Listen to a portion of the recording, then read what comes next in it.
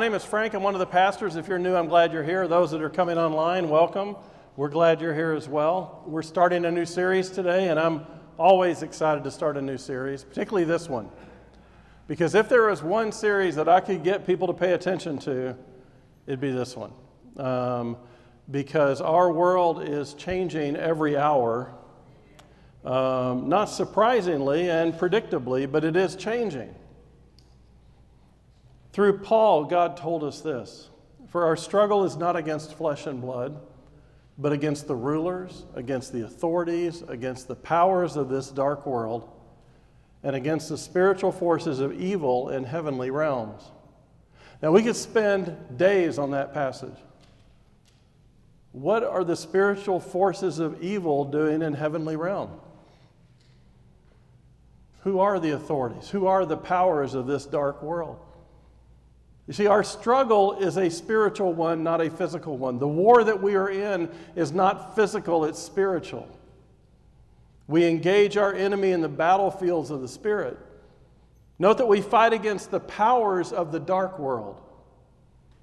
Church of Jesus Christ is on one side. Rulers, authorities, powers of the dark world are poised on the other side of this spiritual war zone. Earth is the battlefield. What's happening here is a battle predicted thousands and thousands of years ago. We've embraced that mission. We've signed up to be on one side or the other. The enemy is clever. His numbers of followers are increasing exponentially, just like God said they would. Fastest growing religion in America and throughout the world has developed millions of followers, and thousands are converted each day. This church, this growing universal church that seems to penetrate every culture across the world, has no building, no temple, no live cast, no podcasts. They don't need a youth group. They don't have women's ministry. They don't have men's ministry. There's no pastor. There's no group of elders. There's no written doctrine. No rules, no sin, no guilt, no punishment. No heaven, no hell, no rituals, no doctrines of faith, and certainly no scriptures. They don't take up collection baskets. They don't ask for tithes. Most who are followers don't even know they're followers. They're extremely devoted, though, and unwaveringly loyal to their beliefs and their leader. Their leader rarely manifests himself, fearful that they would realize who they're really following. We're going to see that this religion has been around from the beginning of the world, but only in the last 5 decades has this belief system become mainstream. The last 3 decades, this religion has expanded at an unprecedented pace. Millions have become followers. Sadly, they've been duped. Their new faith is empty and destined to destroy them. The expansion and growth of the most popular religion in the world was predicted in the Bible thousands of years ago. God told us that in times, as the world spirals towards extinction, this religion would become almost universal. In fact, you know more followers of this religion than you do of your own. Almost everyone you see every day have already surrendered their lives to another leader. A leader who makes promises but never delivers. Incredibly, these followers are incredibly arrogant about their belief system. They're totally intolerant of those who speak of Jesus. Oddly, they'll embrace any other religion because it's no threat to them. They're clutching to their beliefs even when it's obvious that their belief system is failing them and their lives are falling apart.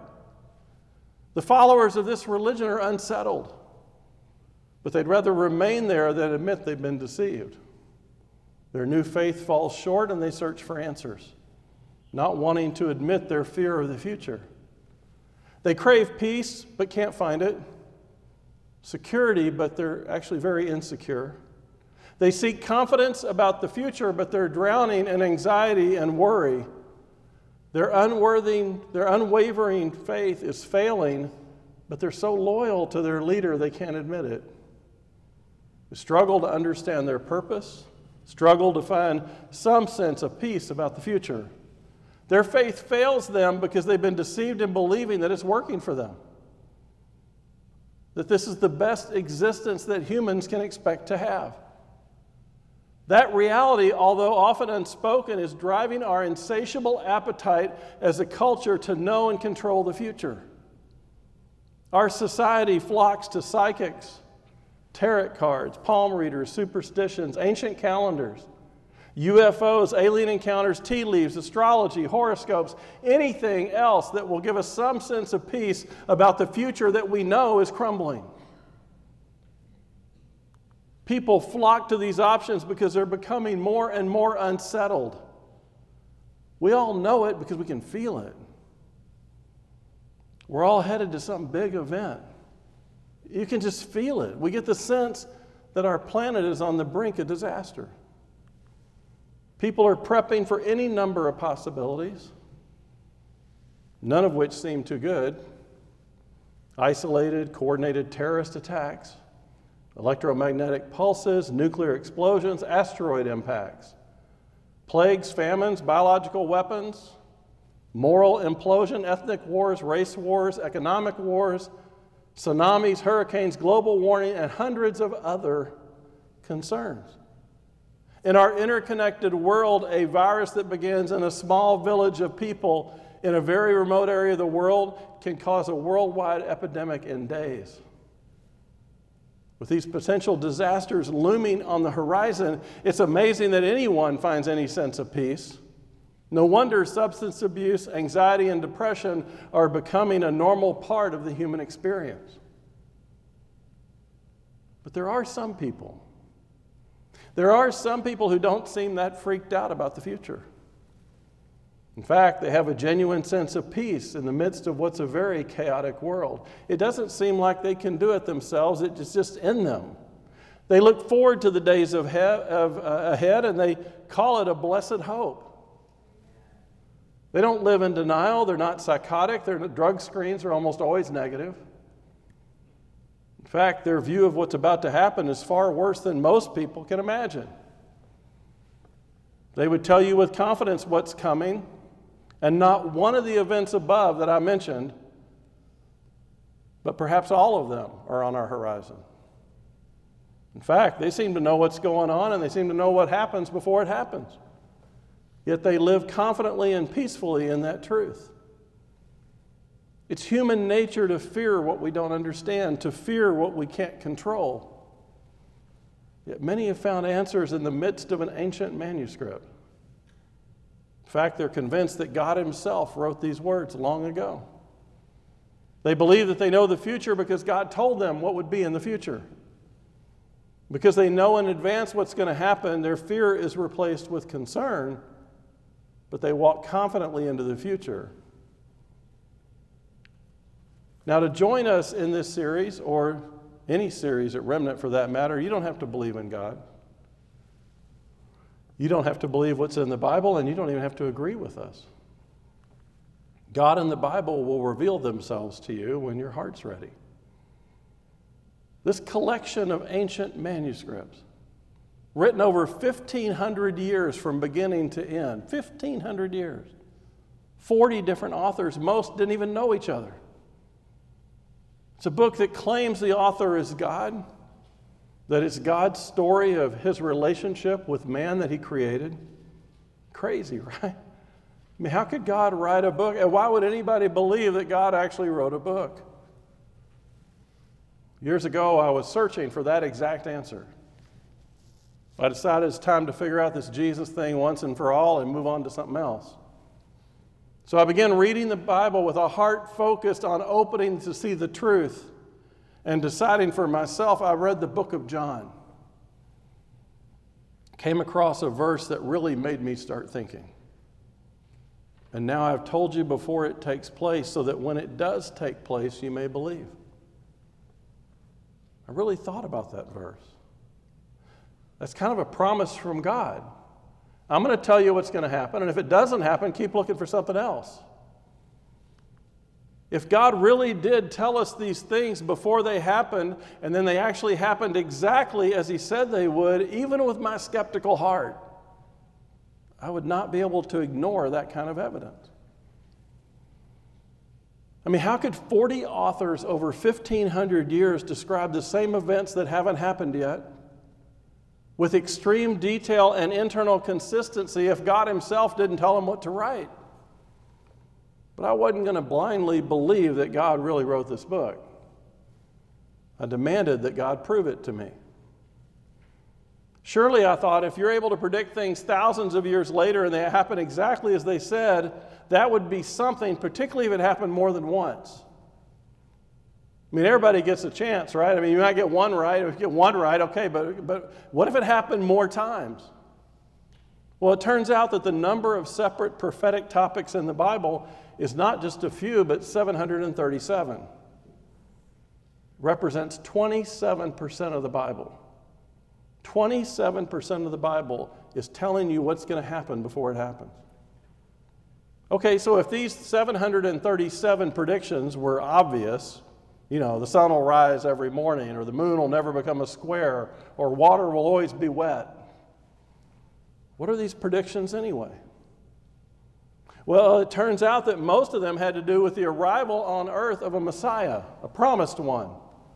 The future events of the world would be laid out, and the return of the Messiah to judge the world would be the topic.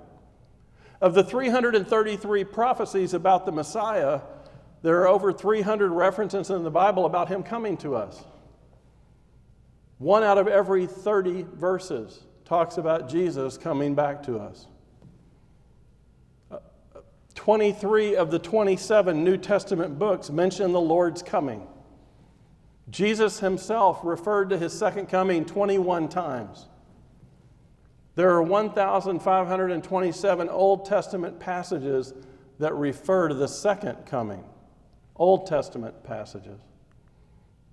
Every time the Bible mentions the first coming, the second coming is mentioned 8 times. People are exhorted to be ready for the return of Jesus over 50 times. The Bible tells us this Messiah will come the first time to show us God and to reveal how much He loves us. He'll die by crucifixion, He'll resurrect, He'll return to heaven, and after a period of time, He will come back a second time to judge those who reject the gift He offered them.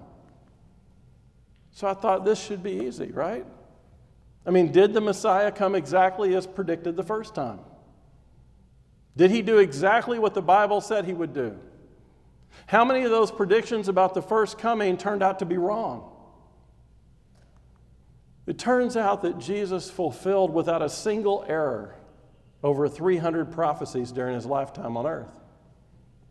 He fulfilled them exactly and completely down to the craziest detail. Many of these prophecies were completely out of His control. In fact, many of the prophecies made absolutely no sense to the person that wrote them down. Imagine writing a document and describing something that makes no sense to you, but knowing that you're compelled to write it. And what makes prophecy even more amazing, the writers had no reason to write most of this stuff unless God Himself told them to. His birth, fulfilled prophecy included born of a virgin, tribe of Judah, descendant of David, from Galilee in Judea, born in Bethlehem, birth announced to wise men who would bring gifts. Born where infants would be slaughtered, escaped to Egypt, Lamb of God announced to shepherds, preceded by a star in the sky. His life, rejected by the Jewish people, the prophecies said. Triumphant entry into Jerusalem on, of all things, a donkey, they said. Praised by little children, incredible miracles would not be believed or would be ignored. He'd be betrayed by a friend for 30 pieces of silver. His death on a cross that had not even been invented yet. Surrounded by scoffers who divide His clothes and gamble for them. He's silent before His accusers. He's pierced in the side. Bones are not broken, which was customary. They pierced His hands and His feet. He's crucified between 2 criminals. Even down to the detail of He'll be given vinegar to drink. Ridiculed by His enemies, thirsty on the cross, would condemn His spirit to the Father. Every detail. His resurrection on exactly the day predicted. Buried with the rich, appears to many, reveals the Scriptures, ascends to heaven, leaves the Holy Spirit. Everything predicted. He fulfilled over 33 prophecies in the single day when he died on the cross. And of all that, about his first coming to earth, not one prophecy was wrong, or even close to wrong, or could even be interpreted as inaccurate. So if every prediction about his first coming is literally and specifically accurate, and the second coming is mentioned 8 times more, I can with great confidence say that this collection of ancient manuscripts will reveal to me what's to come and will prepare me for it. But maybe they just got it right with the Messiah guy. What about the other prophecies? Are they true too? In 700 BC, Isaiah wrote that there would be a Medo-Persian king by the name of Cyrus. He predicted the rise of King Cyrus, the deportation of people to Babylon, and their return back to their country 160 years before it ever happened. In 530 BC, the prophet Daniel predicted there'd be 4 great Gentile powers in the history of the world and no more. That 4 Gentile powers would rule the entire world at once. Babylon, Persia, then Greece, then Rome. These 4 Gentile powers ruled exactly as predicted, and no one has ruled the entire world since the fall of the Roman Empire, the 4th one. The prophet Daniel predicted to the exact day, the day that the Messiah would arrive in Jerusalem and present himself at the temple. His prophecy was so well known, so believed, and so anticipated that people lined the streets with palm branches looking for the Messiah who would come on a donkey that day. Around 630 BC, the prophet Jeremiah predicted that the wicked people of Judah would be taken captive by the Babylonians, and their captivity would last for exactly 70 years. Want to guess what happened? The Babylonians held them in captive for exactly 70 years to the day. 737 prophecies, and about 60% have already occurred and been validated with 100% accuracy. I don't know about you, but that tells me a few things. One, this book was written by God. And if it wasn't, I want to follow the person that did it. Second, this book then must be true about everything. If every detail was accurate down to the greatest detail that reveals the character of God, that means everything else he wrote has to be exact to the purpose and exactly correct, every word. And third, I want to know what this book says about my future. If God went to that extreme to tell me what's going to happen, I want to make sure I know. He said he's going away and he's going to come back to us. He's preparing a room for us. He's going to come back for his second coming. What does that God say about his return? What does he say about the next time he steps into his creation? Welcome to the study of end times. We're going to be here for quite a while. So we're about to embark on a journey to learn what God says in the Bible about our future. But I want to put up a few guardrails or God rails for this study. First, we have to be careful to avoid sensationalism.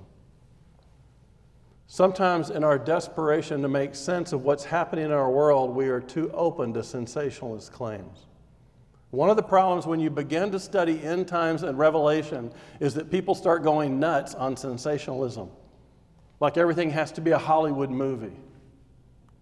Date setters, people who try to identify the Antichrist, people who make every earthquake, disease, disaster, or conflict a sign of the end times. For many, everything that happens is a sign that Jesus is coming back soon. He's coming back soon. But not everything that happens is a prophetic sign. The problem is that when everything becomes a sign, nothing actually is a sign. We must make sure that we view current events in light of the Bible rather than looking at the Bible through the lens of current events. You understand the difference? You see, a lot of people look at end times and they're like, okay, well, here's what's happening. Let me go find scriptures that support that. That's not how you act with the Bible. What you say is, here's what the Word says. Here's what God says is true. Where do I see evidence of that in the world today? Second, we must avoid the opposite of sensationalism, which is scoffing anytime anybody mentions end times. Many today react negatively to any sign or any discussion about the end times. You're a lunatic. You're a fanatic. They say it's foolish and unwarranted to look or even talk about end time scenarios. But the question we should ask is that view supported in Scripture? Should we just blindly go towards the end and trust that God has it in His hand and not learn about it? Several denominations do exactly that. But look at Jesus' rebuke of those who ignored the signs of the times. He answered them, when it's evening, you say it'll be fair weather, for the sky is red. And in the morning, it'll be stormy, for the sky is red and threatening. You know how to interpret the appearance of the sky, but you cannot interpret the signs of the times. Jesus said, look, there's signs all over the place. There's signs everywhere. He clearly expects his followers to recognize the signs. Third, we need to embrace an understanding of the complexity of this topic. This is not an easy topic to understand. It's complicated. We have little bitty human minds, and these are the words and acts of a mighty God. We understand what He wants us to understand. We don't understand a lot. We can't put things into Revelation or into the Scriptures that aren't there. We can't try to define what we wish was there. It's great to hold strong convictions about prophecy. The Lord wants us to study and understand and experience transformation. If He didn't want us to know about the future, He wouldn't have talked about it so much. Jesus said that His followers should be able to recognize the signs of the times. What does that mean? Signs of the times are visible events, some miraculous, that point to something beyond themselves. They help us know what to look for and pay attention to. Jesus teaches that before He returns the second time to judge the world, there will be clear signs that occur ahead of that to prepare us. We see these things happening and we know His return is imminent. When the disciples asked Jesus what those signs would be, He didn't say, don't worry about the signs of the end of times. Don't worry about it. I'm not going to tell you because it's none of your business. We'll see that He outlined and gave general and specific signs of the times. And after doing so, He told them about the fig tree. From the fig tree, learn its lesson. As soon as its branch becomes tender and puts out leaves, you know that summer is near. So also, when you see these things, you know He is near at the very gates. It's important to understand, though, what Jesus meant about His return. There will be a day when Jesus physically and visibly returns to earth to bring justice to those who persistently and repetitively denied Him. When He speaks of the signs of the times, He's speaking of the events right before He steps back into His creation again. However, the Bible teaches, in my opinion, and we'll go through this in great detail, that prior to that event, Jesus will not return to earth, but He will meet His followers in the cloud, a moment that we call the rapture. The next major event in prophecy is the rapture of the church. There are no signs that Scripture says point to the rapture. From the moment Jesus left, He told us to be ready for His return at any moment. Dr. John Wolford describes it this way. There are all kinds of signs each year to let you know that Christmas is coming. Lights everywhere, trees, decoration, music, lots of signs about Christmas. But Thanksgiving seems to sneak up on you. There are no real signs for Thanksgiving. He says that the second coming of Jesus is like Christmas, lots of signs that should be obvious, but the rapture is like Thanksgiving. There are no signs, but when you see the signs of Christmas everywhere and Thanksgiving has not yet arrived, you know it's coming near. The signs of Christmas are appearing around us all today. The coming of Christ to rapture his church, I think, is very near. I went back and looked at my notes. I taught this series 5 years ago. And I said, I am amazed every day that we're still here. I'm amazed. I'm just stunned. I thought we'd be gone. Back then, I said, I don't know if we'll be here next week. I think Jesus is going to come get us. I don't know exactly when, but I'm ready for the trumpet. I'm ready to get out of here. 5 years later, I'm still saying the same thing. 2,000 years later, from the disciples, we're all still saying the same thing. But let me tell you this, we're closer than anybody's ever been. We're closer than any humans have ever been to the return of Jesus. So when we speak of the signs of times, we're speaking about what will happen during the time immediately prior to Jesus' return to earth and Armageddon. We'll learn that most of these signs will occur after the church has been raptured. In fact, the rapture of the church does something very important theologically. It removes the presence of the Holy Spirit from the earth. You see, the only reason Satan doesn't have full reign of our world right now is because you and I have the Holy Spirit in us. But when we're raptured, the Spirit's no longer here. Satan and the Antichrist have full reign to do what God's allowing them to do. Everywhere a sign. There are signs everywhere. It's interesting to note that what most Bible scholars recognize as the end times is not just a single sign. It's like a dashboard of lights, and the warning lights begin to flash. And what's freaking everybody out right now is the warning lights are flashing everywhere. Everything's starting to happen. Floods, famines, earthquakes, pestilences, wars, rumors of wars. There's signs in the heavens. There are signs in nature. There are signs in the news. There are signs in the Jewish feasts.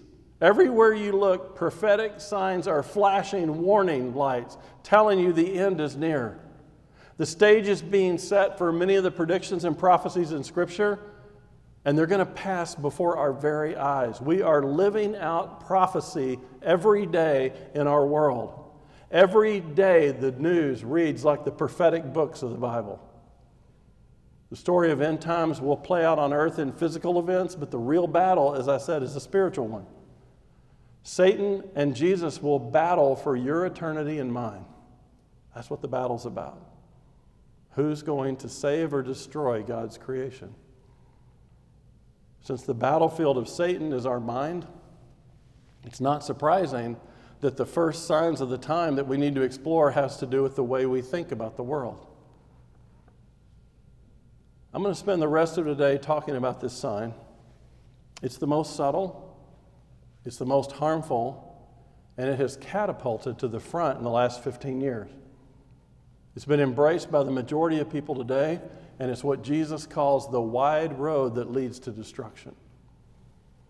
1 Timothy 4:1. Now the Spirit expressly says that in latter times some will depart from the faith by devoting themselves to deceitful spirits and teachings of demons, through the insincerity of liars whose consciences are seared.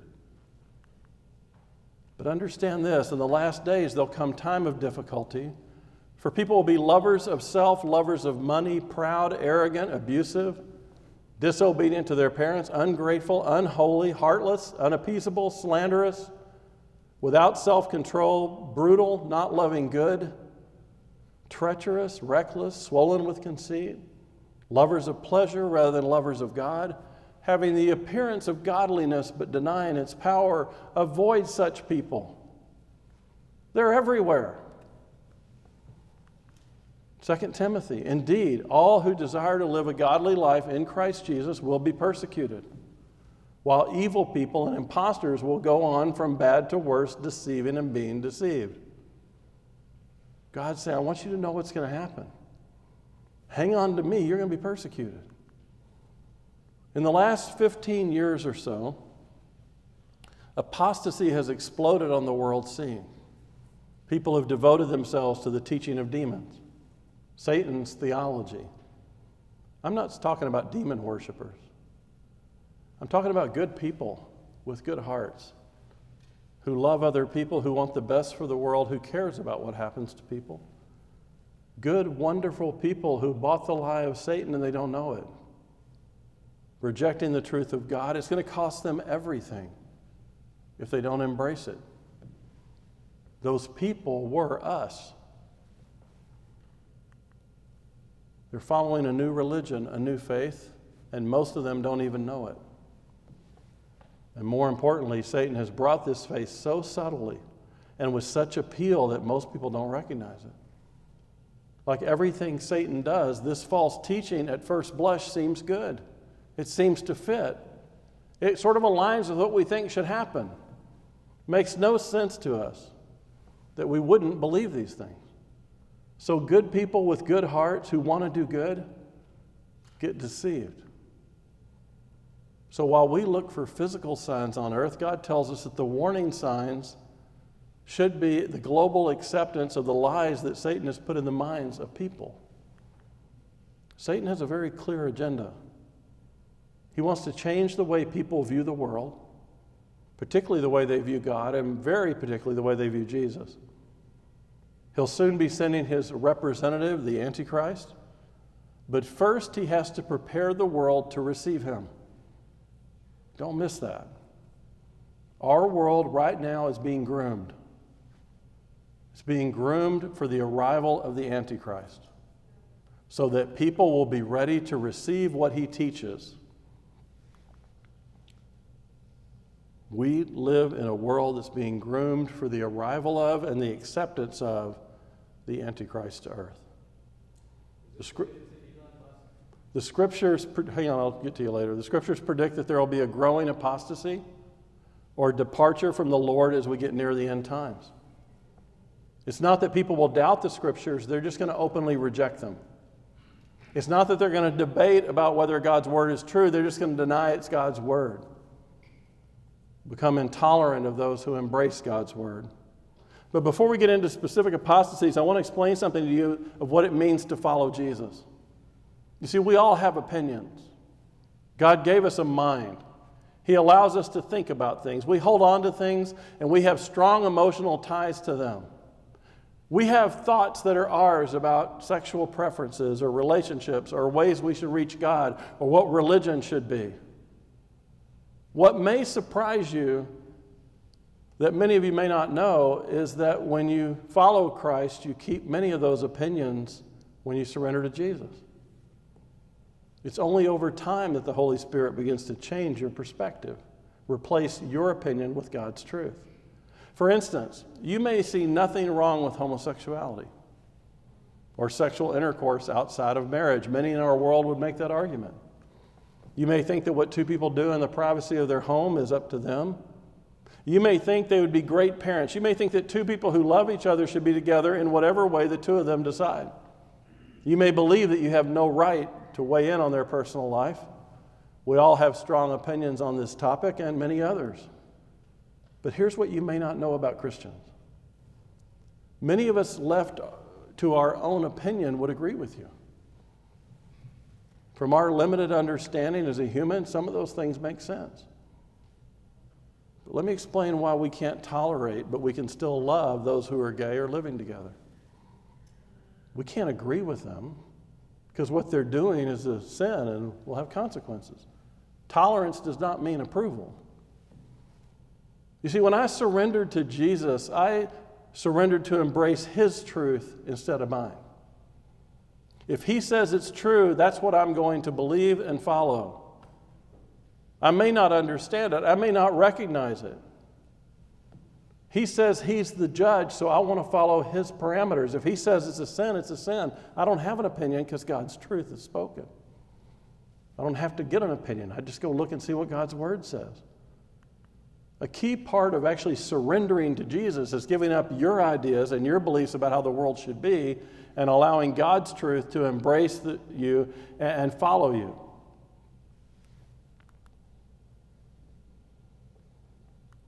Now, everything in the scriptures are true. When I made Jesus Lord of my life, I surrendered to his truth. And just like an ambassador, like the U.S. ambassador speaks for the president, I don't give my opinion anymore. I don't have one. On areas where God has spoken, I do what Jesus did. The word says, whatever. You see, I don't have to have an opinion on truth. It's true. It was true before I ever had an opinion. It was true before I was ever born. It was true before I ever had the free will to give an opinion. It's been true forever. I just have to agree with God. That's going to be important as we go forward. When it comes to truths revealed in Scripture, being a Christ follower is not about changing your opinions. It's about not having one. Jesus is not looking for our opinion. He doesn't care about your opinion. He cares about your obedience. Explaining the things of God to the people of God is like explaining the internet to an ant. You have the intelligence to understand what He's allowed you to see, but you don't have the knowledge and intelligence to know all that's going on. So our opinions really don't matter. Our surrender and obedience is what matters. It's important to understand this because in this series, God's going to challenge the way you think about Him. He's going to ask you to wake up and stop being deceived. So with that said, let me just dig a little deeper into apostasy. Apostasy is a complete and total rejection of everything God stands for. That's what apostasy is. It's a complete attack on the truth of God's moral standards, God's laws, God's truth, God's plans, God's message, God's people, and ultimately God Himself. It starts out like a cancer that slowly grows and builds, and before anybody recognizes it, they're in desperate need of resuscitation. 1 Timothy 4. The Spirit expressly says in latter times, some will depart from the faith and devote themselves to deceitful spirits and teachings of demons. Deceitful spirits? Teaching of demons? Do you ever notice that being deceived by Satan doesn't feel like that? When we're deceived by Satan, it doesn't feel like we're rejecting God. But our feelings never really change our reality. Jude 1:18, in the last time there'll be scoffers, following their ungodly passions. It's these who cause divisions, worldly people devoid of the Spirit. Matthew 24, and many will fall away and betray one another and hate one another. And many false prophets will arise and lead many astray, and because lawlessness will be increased, the love of many will grow cold. The open, deliberate, willful rejection of the truth of the Bible is described in Scripture as one of the major characteristics of the signs of the last days of His church on earth. Not only will the world not like us, they will reject everything about us. And it's a sign that has become rampant and widespread over the last 15 years, particularly in the last 10. People are now openly rejecting God, openly attacking Christians, openly denying the Word of God. Let me contrast the theology of God and the deception of Satan so we can see what we're talking about. This mindset will help you see how subtle Satan's deceptions are. And I believe you'll recognize some of the things going on in our world today. You see, the sign of the times, the fastest growing religion in the world, the one that you've probably not heard a lot about, is humanism. Humanism. Followers all over the world, growing like crazy. No church, no temple, no leader. Humanism. God told us to wake up and pay attention. He's being denied. His truth is being denied. His existence is being denied. The warning sign goes on high beam when this ideology dominates world discussions and decisions as it does every minute of every newscast. The Judeo-Christian truths of the Bible have supported the world for the last 2,000 years, and now they're being replaced with a new philosophy that is becoming worldwide and universally adopted, and it's called humanism, which negates personal responsibility for sin, promotes human wisdom, scientific proof, and the denial of the supernatural. Humanism replaces God with man. It denies the existence or influence of God. It rejects anything supernatural, anything that can't be explained by science. Everything is understood by the human mind, and faith is the collective power of humans. It looks to science for all explanations, elevates creation over any creator, trusts collective human effort to solve the world's issues, centers on individual freedom and expression, teaching not just tolerance, but the acceptance of almost anything humans can imagine. It is the doctrine of Satan. It's the exact same doctrine that caused him to fall from heaven and to deceive Adam and Eve. You don't need God. You can become your own God. That's humanism. God tells us that a key sign of the end times is when this false ideology becomes widely accepted and the doctrine of God is openly denounced. It's happening in our world today exactly as predicted thousands of years ago. The apostasy is a direct attack on God's truth. God tells us there's no middle ground here. There's a war going on and you're on one side or the other. You're either following him and his truths or you're deceived. Let's look at what God tells us. He says we are created in his image, that we are deeply loved by him, that he has uniquely created us with gifts, personalities, and passions, that he created us to have a relationship with us, and he wants that relationship to have huge potential and to last for all of eternity. We're created in his image, and thus we have more value than any created thing on earth. That human life is one of the most important gifts entrusted to us from the moment that he knew us in the womb. God tells us that we're highly valued and loved desperately, but we have one problem. We were born with a sin nature.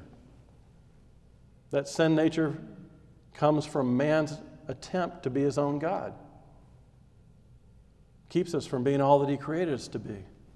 Sin, as God defines it, is any action, decision, or thought that goes against what God has revealed as truth. God determines what sin is. He's the judge. It's his universe. God teaches us that we must take personal responsibility and accountability for our sins, and we must agree with him on what our sins are, exactly what we've done. If we allow Jesus to take the punishment for our sins, then he promises to forgive us, but we have to agree with him first. We have to acknowledge that we made mistakes. We have to own our actions. That way we can learn from our sins and avoid repeating them and move towards the potential that he put in us of being just like Jesus. He can't wipe out a debt that we refuse to total. So the clear message of God is that we're loved by him, deeply loved, but with sin issues that we must own, confess, and repent of. All he wants is for us to take responsibility for our decisions and trust him to guide us out of them. We have to humble ourselves and agree with God. We have to understand that he loves the sinner but hates the sin. His love for us is unconditional. We aren't bad people. In fact, there are no bad people, just people who've been deceived by Satan and are living sinful lives. Every human, God says, no matter what they've done, can turn to Jesus, confess their sins, turn away from Satan, and be saved. It's God's desire that no one perishes, but that all are saved. God tells us that the punishment of sin is death, but Jesus took our place. Either way, God's holiness requires his justice. Satan, on the other hand, teaches the opposite. God doesn't really exist. You can be your own God. You can define your truth. You can judge yourself. You have the power inside of you. You just need to unleash it. You're holding it back. You see, you're part of this incredible humanist, and you're just holding everything back. But if you do believe that there's a God, if he does exist, he doesn't love you. He's mad at you because you've disappointed him. He expects you to be perfect, and he punishes everybody who isn't. You're not responsible for your decisions, and your opinion of sin is your truth. You decide what's right and wrong. God can only love you if you're perfect. Nobody can be perfect, so if God exists, he's already rejected you anyway. In fact, he's up in heaven right now judging you and critiquing everything you do. He wants to punish you, and he seems to find delight in it. Only an idiot would follow a God like that. Only those who are weak or stupid could believe the Bible. You're much more qualified to be the God of your life. Why would you surrender to such a crazy God when you can live in freedom? God says you aren't good enough and you'll never measure up to the demands of you. God wants to take away your fun. Have you seen his anger problem? He wipes out lots of people, and he's coming back to punish you. You aren't the problem, he is. Those who embrace humanism sadly believe that God is their problem rather than their solution. It's the expression of pride and arrogance that characterize Satan. Many who have embraced humanism never learn they can be deeply loved separate from their actions. They've never experienced God's degree of unconditional love. Many do not embrace the idea that their decisions and actions are being challenged for the sake of trying to help them, rather than attacking their value as a person. Thus, this effort to take responsibility for decisions and actions are labeled as bullying. If you want me to be responsible for the decision I made, you're bullying me. If you want me to own up to that I did something no, that's bullying, you can't do that. Oh, it's a hate crime. You hate me. You're pointing out what I did wrong, that's wrong. No, you hate me, that's wrong. You're so intolerant. You should be tolerant. You see, humanists want to live in a world devoid of any critique, any criticism, any correction of their action or beliefs, any responsibility for anything they do, regardless of the intent. Satan has deceived many to believe that you cannot call out a sin without also hating the sinner. They don't understand that Christians don't hate them, they just hate what their sin is doing to them. And they know there's such a better way. The ultimate bondage for so many people in our society, they can't separate who they are from what they've chosen to do. So when anyone challenges their actions, they believe that person must also hate them. In addition, they project onto others. If someone has an idea or an action that they disagree with, they begin to attack them as a person. They begin to attack their character. It's not, you're a good person and we disagree on this topic. You're not allowed that. You have to agree with me. You see, because my truth is my truth, and it's got to be true. And if you disagree with me, you're trying to tell me it's not true, but it's true for me. So if you don't agree with me, I'll just tear you down as a person. And then I can discount what you say. Satan has effectively silenced opposing voices regarding sin by claiming hatred and intolerance on those who call sin, sin. We've lost the ability to call a sin a sin. Today it's called political correctness. No one is responsible anymore for the choices they make. Sins get renamed and responsibility is always shifted to somebody else. Sins are labeled as diseases. Drunkenness becomes alcoholism. Sexual promiscuity becomes a sexual addiction. Substance abuse becomes opiate dependence. Gluttony becomes obesity. Anger and violence, you now have an impulse control disorder. Sins are given softer, more acceptable names. Adultery is now an affair. Homosexuality is being gay. Fornication is living together. Even the word sin is offensive and has been renamed a poor choice. You didn't sin, you just made a poor choice. Or a lapse in judgment. Or a host of other terms that divert responsibility and accountability and tell you that you're still okay. Now that's an overview. I'm going to give you a few more specifics. God tells us that He created us, man and woman. That He created us for one another, that we form a perfect union that completes us, one that aligns us with God. Satan rejects this and says that we're not created at all. Rather, we're just some kind of cosmic accident that evolved into the greatest life form anybody can ever imagine. There's no God, so we don't need God to have created us. In addition, Satan says people can become and identify with any gender they desire. Not only can they choose their sex, but they have no personal responsibility for that choice. They must have been born flawed. God, if He exists, made a mistake, and man needs to correct it. Anyone who calls their sexual orientation a sinful choice is intolerant and assaulting them personally. God tells us that He created marriage between a man and a woman who are followers of Christ. God tells us that sexual intercourse is reserved for man and woman in the covenant foundation of marriage with Him. It is a spiritual, and physical union that celebrates the commitment and love of those who made a covenant with each other and with God. It's a holy experience that celebrates love and our love for our spouse and God's love for us. It's a communion experience of marriage shared only between a man and a woman as it unites them with the heart of God. It is God's way of bringing children into this family dynamic and avoiding innumerable diseases, relational stresses, and unwanted pregnancy. Satan rejects this and says marriage is an archaic, unnecessary covenant. But if desired, marriage can be between any number of people, any number of sexual orientations. It's not a spiritual union, but a legal one, and anybody should be able to marry anything they want, including objects. Satan rejects and promotes homosexuality, bisexuality, heterosexual intercourse outside of marriage, sexual exploitation, sex with children, and any other form of enlightened sexual expression.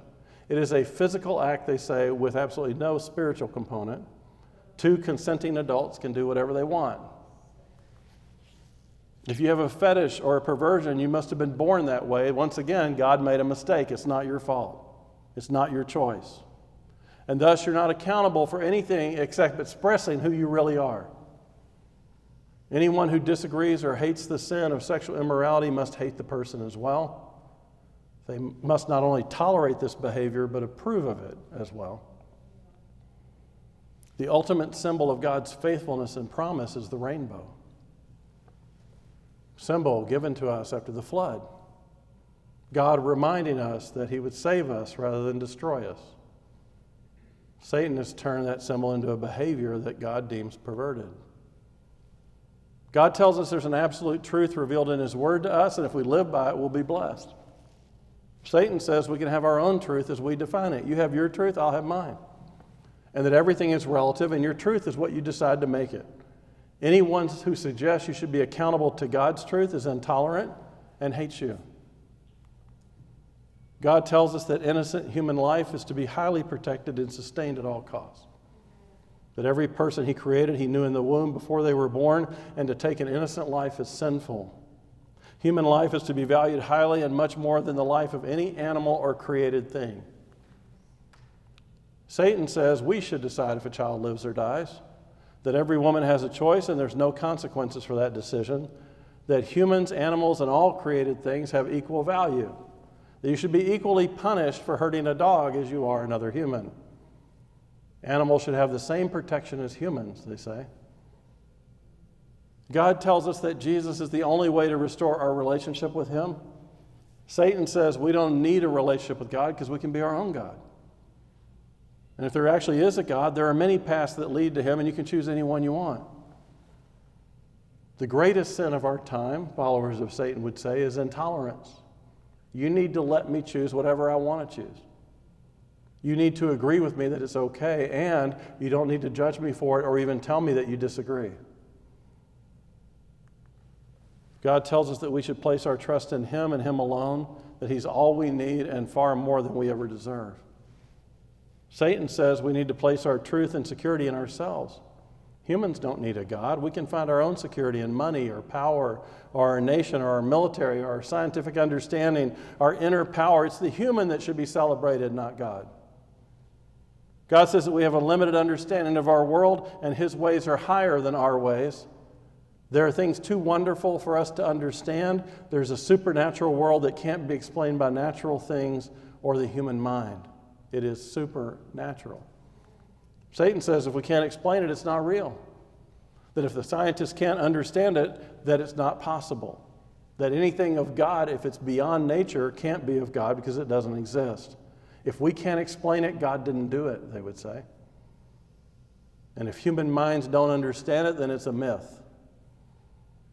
We're going to see in the weeks to come that the Antichrist, who will be Satan's primary representative on earth, will mock and stand against everything God stands for. Just as Jesus said, if you've seen me, you've seen God, the Antichrist will be the visible representation of Satan in human form. But before he arrives on the scene, Satan has to prepare people to receive him. Humanism is the foundational belief and doctrine of the Church of Satan. The Antichrist will bring in a one-world government, one-world currency, one-world religion of tolerance, one world military, and promise utopia on earth that celebrates man and denounces God. He'll promise world peace, but he'll turn on the world, declare himself to be God, and destroy everyone and everything in the process. Humanism is the deception that has been planted and is growing today that provides fertile soil for people to believe the Antichrist when he presents himself for 7 horrific years. And millions of good people with good hearts, good desires have been led into a very cleverly presented deception. In fact, God tells us that one of the signs of the end times is that those who call themselves Christians will embrace these lies and try to spiritualize their sin. False teachers will come and tell people what they want to hear. People will deceptively believe they're following Jesus when actually they're following Satan.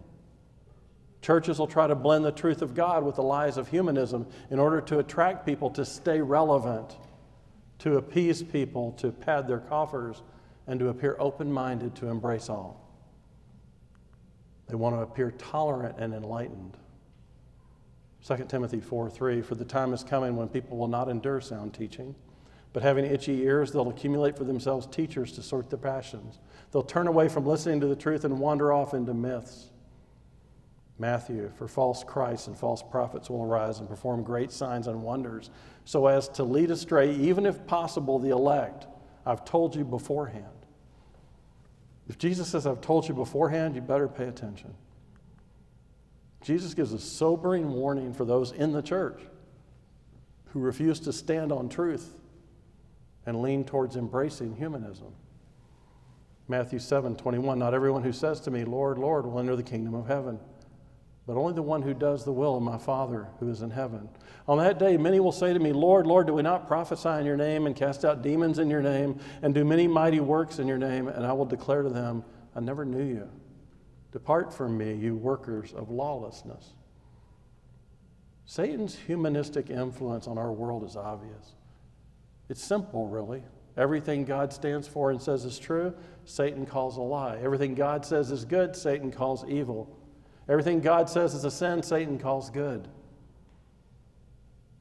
Everything God tells us to be careful of, Satan says embrace it, it's safe. Everything God calls sin, Satan relabels and says it's a choice or a disease. You have no responsibility. You can't be punished for it because it's just who you are.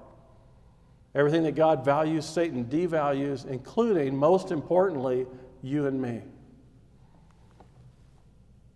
In addition, since the time is near for the return of Jesus, it's important that you know who you're really following. If you're not following Jesus, I'd rather you hear it from me now, today, than to hear him say he never knew you in the future. What makes this unique now, the flashing sign of end times, is that Satan's philosophy is now being accepted, not rejected. For hundreds of years, people would have rejected Satan's teachings. Now they are embracing them, particularly in the younger generations. Global apostasy is a warning sign that the end is near. People look like they're following God. They look like they're following who they should, but they're being driven, manipulated, and controlled by Satan. And most of them don't even know it. Next week, we're going to look at several other signs. If one of these signs was occurring in our world, it would be an indicator. But we're going to see in the next few weeks that warning signs are flashing everywhere, in the heavens, in the scriptures, in the people, in the news, in the world. The only thing holding back the power of Satan in our world today is the presence of Holy Spirit in the lives of believers. There's a battle going on. You and I are on a spiritual battlefield. It's our presence as holy followers of Jesus Christ that holds back the embracement of the Antichrist. When we're no longer here, this world is going to embrace him with open arms. Christians are calling out the lies of Satan and the destructive ideology of our society. I'm not the only pastor teaching on this right now. I know it, because I know the Holy Spirit's calling all of us to speak. Once the rapture of God's people occur, and I believe it will occur, Satan will have unopposed, spiritual oversight of the world, and we will have disappeared because God finally judged those intolerant people. God finally judged those intolerant people and took them out. We're better off without them. Now we can embrace ourselves. The primary presence of the Holy Spirit will have left the planet again. Humans will celebrate that intolerant Christians have been punished and removed from the earth by their God, and now we can have a global, universal religion celebrating the human spirit. My goal in this series is to get you to pay attention. See what's happening around you. You may not like it. You may wish things were different. You may want to deny it, or you may completely embrace it. Regardless of what you think about it, it doesn't change the fact that God is sovereign and what He says will happen will happen. Your opinion about all this will not change the future, but it will definitely change your future. You see, sometimes life feels like you're entering into a dark theater, and you realize you're coming in near the end of the play, and several acts have already been completed. You didn't write the play. You didn't ask to even be part of the play. But there you are on stage in the final acts. You can tell that the entire play is heading towards its end. But there's a climax of some sort coming, an end coming, something dramatic. And even though you didn't see the beginning of the play, you can look back now and see its plot and its direction. But how will we know when the final act is coming? There are signs in every play that the final scene is coming. If those occur, we can be fairly certain the last act is just ahead. What are the events, the characters, the plot that will bring the world history to its predicted climax? Will we be wise enough to see it coming? Will we be ready? The only way we'll know we're ready is if we know something about the last act.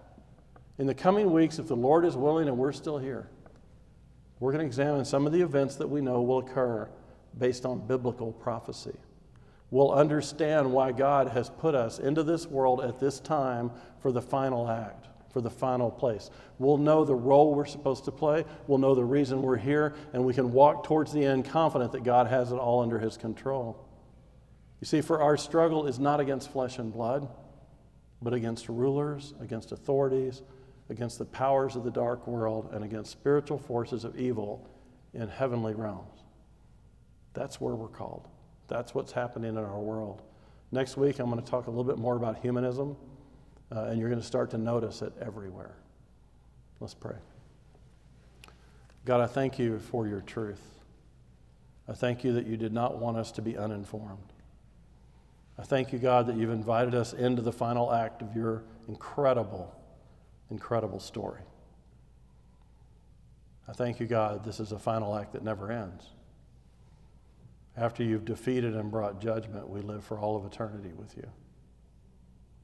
So God, allow us to be ready. Allow us to pay attention, to wake up, to see what's happening, to know our role, to know the importance of renouncing false teaching, to not be the believers that are deceived by the evil one. Help us, God, to hold on to your truth and only your truth. Help us to surrender our opinions to what you've already deemed as true. Help us, God, to live in your word and to live out your word every day until your word, you, are right in front of us again. We love you. We thank you. We look forward to the second coming. And we want to be a people prepared. And we ask it in Jesus' name. Amen.